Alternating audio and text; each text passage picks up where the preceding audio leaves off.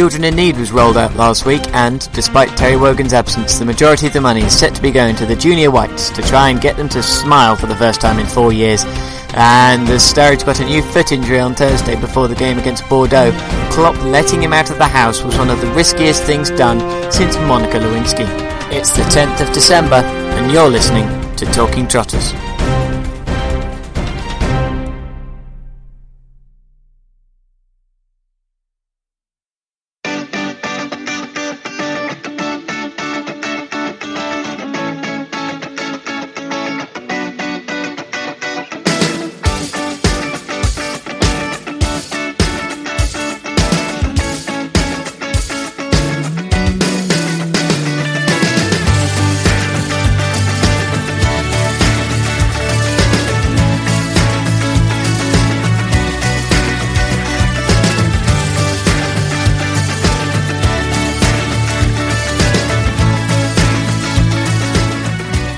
Hello and welcome to Talking Trotters. I'm Alistair Sledge. We've got a great show for you tonight, coming to you delayed because of reasons. Dan Wimbush will be joining us, but first, what's been happening? Sam Burgess completed his switch back to rugby league this week after his poor performance in the World Cup. I didn't watch much of the Rugby World Cup, and so I turned to the media to tell me what to think, as you do, and they explained that he was scapegoated. Or was he? Yes. But perhaps not. But in a way, of course. But then again, not at all. The only thing I could really take away is that oath for hire and theory of evolution disruptor Stuart Lancaster apparently needed to go. Sebastian Coe, running man, woke up to shocking news last week that athletics has a doping problem. Or did he? Some are saying that athletics has long been aware of the extent of doping in its sport, however it refused to acknowledge it, until this summer when the Sunday Telegraph exposed the skeletons in their closet, which later just turned out to be very thin marathon runners. Coe may, however, have a conflict of interest. He was employed by Nike to be a special advisor who sponsored the Russian athletics team and whose hometown, Eugene in Washington, has recently been awarded the 2021 Athletics World Championships without really a bidding process. As of yesterday, Coe has resigned from his ambassadorial and advisory role at Nike. Blackburn, known wretched hive of scum and villainy, have appointed Paul Lambert as their manager. Our most recent game, I'm sure I don't need to remind you, was televised and exposed the lack of exciting football from both teams to the entire nation. To solve that, they turned to Paul Lambert. Ah, dear. Most journalists have focused on Lambert's face, which looks revitalised after leaving Aston Villa. I guess that's what Birmingham does to you. We'll be right back. Welcome back. This has been a very busy period for Wanderers fans, with takeover talks dominating the headlines for weeks. You might have got lost, so let us, together, take a trip down memory lane. After a Daily Mail piece alleging that the club was going into administration, to which Bolton responded by saying, "Old Yeller is fine," we began to feel more nervous than ever. Then, we created a story through our patented generator, where Dan shouts a random name, Rob gives a surname, Liam gives an activity and Chris tries to rap about it, and we came up with the fact that Dean Holsworth was looking to take over Bolton Wanderers. We published it in 3 parts, just, because. You, our beloved readership, responded almost unanimously, with bollocks. Then The story was then picked up by friend of the site, Mark Isles, and the Bolton News, as it started to gain traction, quicker than the male toilet queue at a Taylor Swift gig. Then, Holdsworth quit his managerial job hours after the news broke.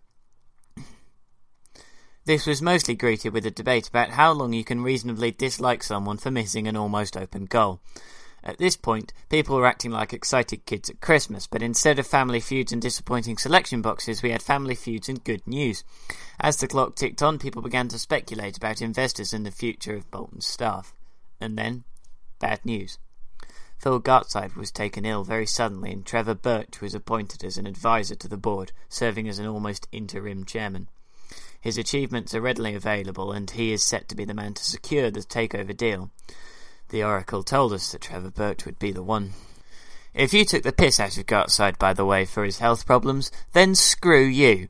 You don't have to like the man or even agree with him. All you have to do is just show some respect. The same fans who claim Bolton Wanderers is a family, no matter which manager or chairman is at the helm, were the same ones who were openly ridiculing what could have been a serious medical incident. And people say that we are cynical. You, of course, have the right to say whatever you like, just don't be an arse about it to a man who, despite whatever failings you may accuse him of, loves the club just like the rest of us. Then, after this, came the storm of names, with Amir Khan being falsely linked to investment, and even Stelios getting mentioned as a potential partner. The only way this could get any crazier is if Eddie Davies opened his emails and agreed to trade Bolton Wanderers with a Nigerian prince in exchange for a contested oil field. Later to find out that Nigerian prince was the one true king of the nation, JJ Okocha. In an interview on the Bolton website, Trevor Birch then revealed that Eddie Davies had agreed to wipe the debt that Bolton owed him, and I almost had a heart attack. Scenes resembling when Roberto Benigni won an Academy Award occurred at Love Towers, and Twitter did what it does best, call us jammy. So, at the moment, a takeover deal is being negotiated, however it isn't imminent. Jamie wrote an excellent piece on how we may be getting swept up in the excitement and forgetting the serious problems which the club faces, no matter which owner. However, if it doesn't happen, the club will continue to wither and go even closer to embargoes and administration. The success of the new owners will rely on investment and managerial appointments, two areas where we don't know where Sportshield stand. We don't know Dean Shareholdsworth. That works if you don't look too much into it. So now we play the waiting game. Other bizarre things that occurred during that week were Hilary Devey kind of hinting that she was interested in a takeover in a bizarre exchange on Twitter. No further news on that. And a winding up petition was issued to Bolton Wanderers with the deadline of January 19th. Which means that if we don't pay £600,000 worth of tax by then we're going into administration, which is a compulsory 12-point deduction. That'll be us pretty much sunk, I think. Ah well, nothing we can do about it, just gotta sit tight and hope. Abuse the news this week, and the first contender comes from Down Under. An 8-year-old boy began to sing the Australian national anthem when he got a bad case of the hiccups, forcing the baseball players to stifle their laughter. Here's the clip. It's adorable. Australians, oh, let us rejoice. Oh, we are young and free. We've golden soil and wealth of trust. Our is good on sea. Secondly, the floods have caused a lot of devastation, and the difficulty the families affected must be facing must be absolutely unbearable. But then again, 3 carp were found in Carlisle's goal area, so that's pretty funny. They are all alive and well, so that's something. The winner this week is going to be the kid, because it's just so darn adorable. What with all the madness going on, it might have been easy for us to forget that we actually had a game this week. Reading beat us 2-1 at the Madstad in a game that was dominated by off-the-pitch incidents. God knows what's going on with Bolton backstage, and at Reading, Steve Clarke had apparently been flirting with Fulham in scenes resembling the signs from Love Actually. The eagle-eyed among you will have known I've used that joke before, but I don't care. On the pitch, Ali El Habsi put in a man-of-the-match performance to keep the Wanderers at bay in the opening 20 minutes. After failing to capitalise, Reading scored after a defensive error from Prince and then again after a long shot. The eagle-eyed among you will have noticed I've used that one before, but unfortunately this time I do care. Feeney, our third-choice penalty taker it seems, converted an 80th minute penalty after Medine was brought down in the box. And joining us to go through the game this week is Daniel Wimbush. How are you doing, Dan? Yeah, I'm not so bad, Steve, sir. I'm doing all right. Now, I did see over the weekend that the Football Blog Awards, you too left empty-handed, it appeared. Yeah, we did, but very fortunately we were there, so we did get to see John Barnes performing Rapper's Delight on stage. So the Sugar Hill Gang song. Yeah, he did indeed. He got up there impromptu just before he was about to present an award to do it, because he felt he was in the shadow of Stan Collymore. So got up and did that. So it made the long trip up to Salford worthwhile, even if we did leave empty-handed. But we lost out to a couple of really good blogs, so can't really complain too much, I suppose. No, exactly, and it's always good to see SB Nation Brothers in Arms Absolutely. Up there. And one of us took home an award, the Barca Belgrade, yeah. Yeah, they did, and again, a much-deserved award for them, so it was nice to see one of our comrades pick up a gong. So hopefully it's us or one of the two of us next year, but Yeah, not entirely convinced of the selection process for it, but whatever the case, it was still nice to get recognition nonetheless. A very odd Bolton-Reading bond that would be hard to explain to anyone that isn't the blogging circles, I imagine. But yeah. Right, so we played each other at the weekend, and funnily enough, my first Bolton game was at Reading. It was at the Madejski Stadium. It was almost 2 years ago now, and it was a certain game that ended 7-1. Oh, it was my I was sitting in the away end with my mates on my birthday, and that happened. So I've not lived that quite down yet. If it's any consolation, one of my very first Reading games happened to end in a 4-3 win for Bolton at Wembley, and I was about 9. So yes, I think we both had our share of pain watching each other's teams over the years. It's kind of like mutually assured destruction, isn't it? But, absolutely. But this time you came away the victors, 2-1. Now, we were chatting about earlier, and it seemed like you were very impressed with Bolton in the first 20 minutes. Could you tell us a bit about that? Yeah, I wouldn't go so very impressed. I was impressed with the way that you made our defence look bang average. I mean, it's the typical curse of the Exo, Ali El-Habsi pulling off 3 ridiculous saves inside those first 20 minutes. And you were beginning to fear the worst as a Reading fan. Obviously, we had all the drama with Steve Clarke leading up to the game. We were winless in 5 as well. And it was just the sort of game where you could see Bolton getting a goal and then hanging on to it. And the crowd were already turning against Reading just before we scored. But, you know, as the Reading fans saying to your supporters, that's why you're going down. You know, you had those chances, and regardless that there were good saves from El-Habsi, the fact he didn't put one in the back of the net means that a team with the quality that we've got, we're always sort of likely to nick one. And as soon as Reading go ahead, and especially definitely when the second goal went in from Danny Williams, it was always going to be a nearly impossible task to overturn. So, yeah, impressed for 20 minutes. Then I said you lost your way a bit before sort of rallying towards the end. But even after you got the penalty, it wasn't exactly the Alamo, and I don't think El-Habsi had to make too many saves after that one. No, it seemed like it was almost an error, the penalty save. It seemed to slip out of his hands as he dived the right way. Yeah, he got a little bit of a hand to it, but just sort of went in. And, you know, he's a frustrating keeper, and I'm sure Wanderers fans know only too well from his time up there. You know, he'll do the brilliant things like that, but we've watched him in sort of 2 or 3 games this season concede absolute howlers. He conceded a free kick against Everton that got us knocked out the cup. And you were fearful, especially in his early days at Reading, that, you know, it was, you know, Al-Flapsy was a guy that was going to concede a goal at will. But thankfully, he just seems to have grown, and he's got that confidence behind him. And, you know, he was easily man of the match. We ran a poll up on the Tilehurst end after the game, and he dominated. I think he was sort of over 98% of the voting. So it's never good when your goalkeeper's man of the match, but I suppose that's what they're there for. Indeed. I've got to ask, even though I'm kind of fearful of the answer, were there any Bolton players that genuinely impressed you during the game? Not really. I mean, you've got a lot of useful-looking Championship players, and that will get you so far, and it will keep you in games. You know, the likes of Pratley and Amiobi and players like that, they're okay, they know this level, but you're missing star power. You're really missing those people that can take the game by the scruff of the neck and get a goal out of nowhere or put in a brilliant cross to create chances. You just got a lot of sort of hard workers. I didn't make much of your defence. I thought that the sort of I will put more of the blame on the defence than Lucas Pearson's hard work for the opener, because it should have been cleared. Was it Prince, I think, was the defender at hand who didn't quite get it away. That sounds like something Prince would do, yes. Yeah, sort of just volleyed it sort of straight into Lucas Pearson, who did finish well to his credit. But yeah, it's just a lot of hard workers who put themselves about the pitch, but again, no quality, and unless you get that, you're always going to struggle to win, especially away from home. And away from home has been something that's been a sting in our tail throughout our campaign. Now, obviously, you were talking about that star quality. You appear to have gathered some serious star quality over the transfer windows. Matej Vydra being the most surprising of the lot.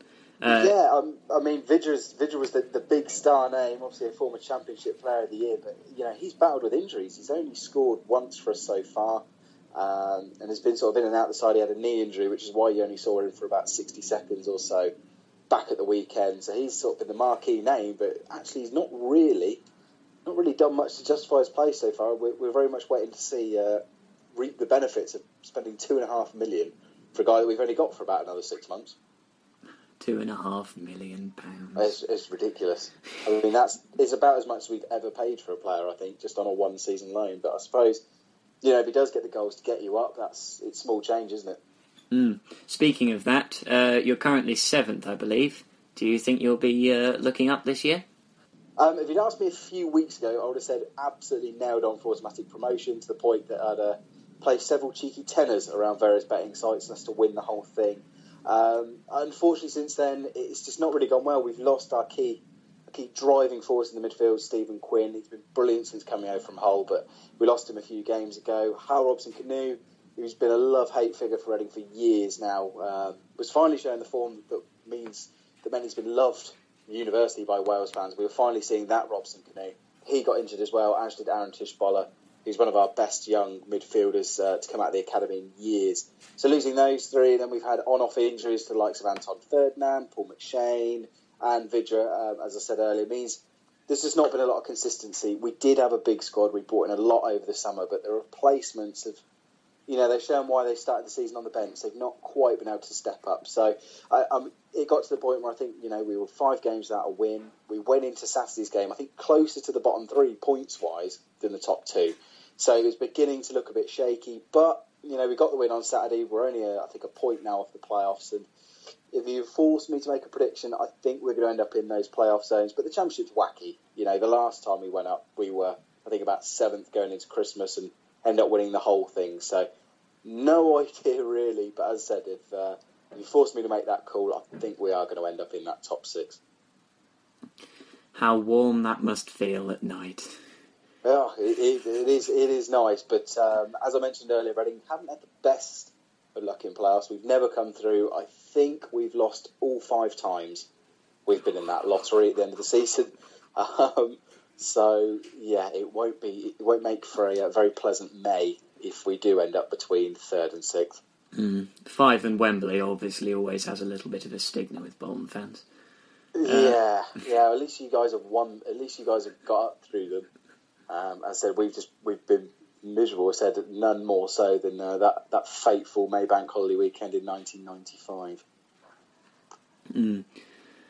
Right, well, before we close, you were talking about Reading's injury problem. Now, Bolton also like to think that they have an injury problem, and to be honest, with an injury list as big as ours is at the moment, we often think we do. Now, do you think there's something in common between Bolton and Reading with their management of injuries, or do you think it's just the nature of how the Championship is at the moment, with highly competitive games being played very frequently?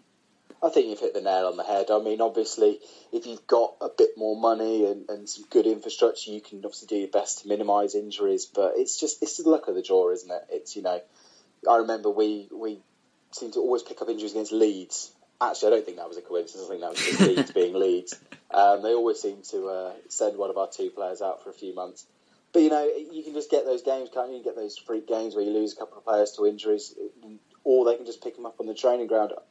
I don't really think there's a coincidence. I think the only thing you can say is maybe players do that bit more to come back if their team's doing well than if there's not a sort of good atmosphere around the club. I mean, with the plight you're in now, both on and off the field, you do wonder if that player who's maybe not as committed to the club as he wants is going to put in that extra 5-10%. But we're talking hypotheticals here. I think it's just, as you mentioned, it's a very, very competitive league. You listen to any interview with any foreign player that comes in and they're shocked. I remember Pavel Pogrebniak, our striker, saying it was the toughest league he's ever played in, and he's played in top leagues in Russia and Germany, as well as the Premier League as well. So it's a tough league. You just got to, it's the luck of the draw, isn't it? You get that season where you stay injury free and you tend to do, unsurprisingly, much better. So fingers crossed both of our treatment rooms empty as it comes over the next few months. And as just to end on the bright side, will we be in the Championship next season, do you think? And I'm not suggesting that we're going to make a playoff run, in case you're wondering. Well, look, as I said at the top, anything can happen at all, and especially down at the bottom. It's a lot easier to get out of the bottom 3 than it is to get into the top 2, because a lot of teams around you are very inconsistent. We've seen all of the promoted teams struggle. You've got the perennial sort of championship basement dwellers as well. Anything can happen. It only takes that one player coming back from injury or someone sparking into form and just getting a couple of jammy wins, and you can pull off that escape. If I had to make a bet on it, based on what we know of your situation on and off the field at the moment, I don't think it's looking good. But as I said, I think that the bottom three are, especially at this stage in the season, are so fluid that you just need to get yourself out of it. Get those couple of grindy jammy wins, and you could have easily got one on Saturday. If one or two of those goals go in, you've got a Reading team low on confidence on their knees. So again, just need that luck to turn for you, but I'm not overly confident of your chances, I'm afraid. I don't blame you at all. Right, well, we can all find you on the Tilehurst end. You've been doing some great pieces, obviously, with post-reaction. And obviously, if you just want to become a championship connoisseur, recommend them highly. 75 episodes for your podcast. Yeah, we have. Yeah, we've done 75 of our main show, and I think we're probably about the 30-40 mark on the podcast extra that we do, where we speak to one of the local journos every week. So we like to think there's some good banter on there. Obviously, a little bit inaccessible if you're maybe not a Reading fan, but if you are a Bolton fan that's interested in how we saw the game, head over to tilehurstend.com right now. It's episode 75. It's called I can't remember what I've called it now. It's something like the Clarky Hokey Cokey. That's the one, because he was in and out of Fulham all of last week.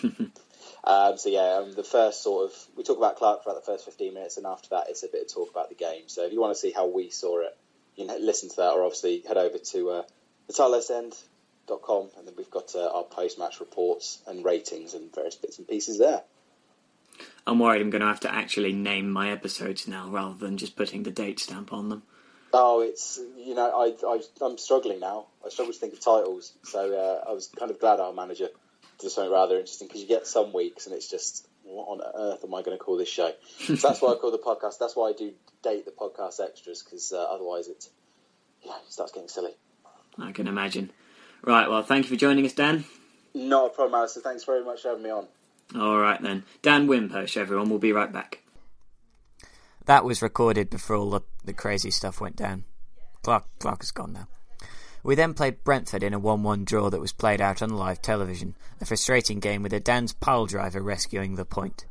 Everyone was, of course, distracted by off-the-field events, which may be why we lost. Or it might just be that we're not particularly good at football. Then the Cardiff game came around and a disappointing 3-2 defeat followed. I was in school and it sounded like yet another aggravating game. We scored twice but still couldn't win, and after that Dobby miss, dear me, someone present him with a sock and tell him to get out of here. So, as one final message to the troubled fans, no matter what happens off the field in the next few weeks, no matter what HMRC throw at us, remember this: we still will not win football matches. Alright, that's our show. My thanks to Dan Wimbush for joining us. He can be found on the Tilehurst end if he hasn't already gone off the grid. They say that if you give an infinite number of monkeys an infinite number of typewriters, they will eventually write out the works of Shakespeare. We have one up to the monkeys at the Lion of Vienna Suite, as Love Pod 40 will be coming next week, meaning that there are now more episodes of the Love Pod than there are Shakespeare's plays. Take that, culture. Before we get out of here, I'd just like to thank everyone who voted for us in the Football Blog Awards. It was truly an honour to be nominated alongside such great people. Congratulations to Anfield HQ and Barca Belgrau for winning the awards in our category. I love you all, faceless public.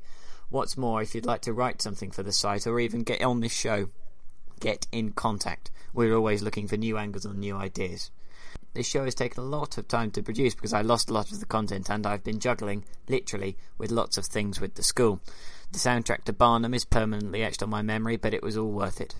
We have a New Year's special coming up, so I'll make it up all to you. It's probably going to be an hour long. Kevin Davies couldn't be with us this week, as he is currently stuck in space with Matt Damon. Don't worry, we gave a little girl a few balloons and he should have a telescope to stare longingly on a world he'll never experience very shortly. I feel like I'm rushing my closing pun. I might need a little bit more time to plan it. I've been Alistair Sledge. Good night.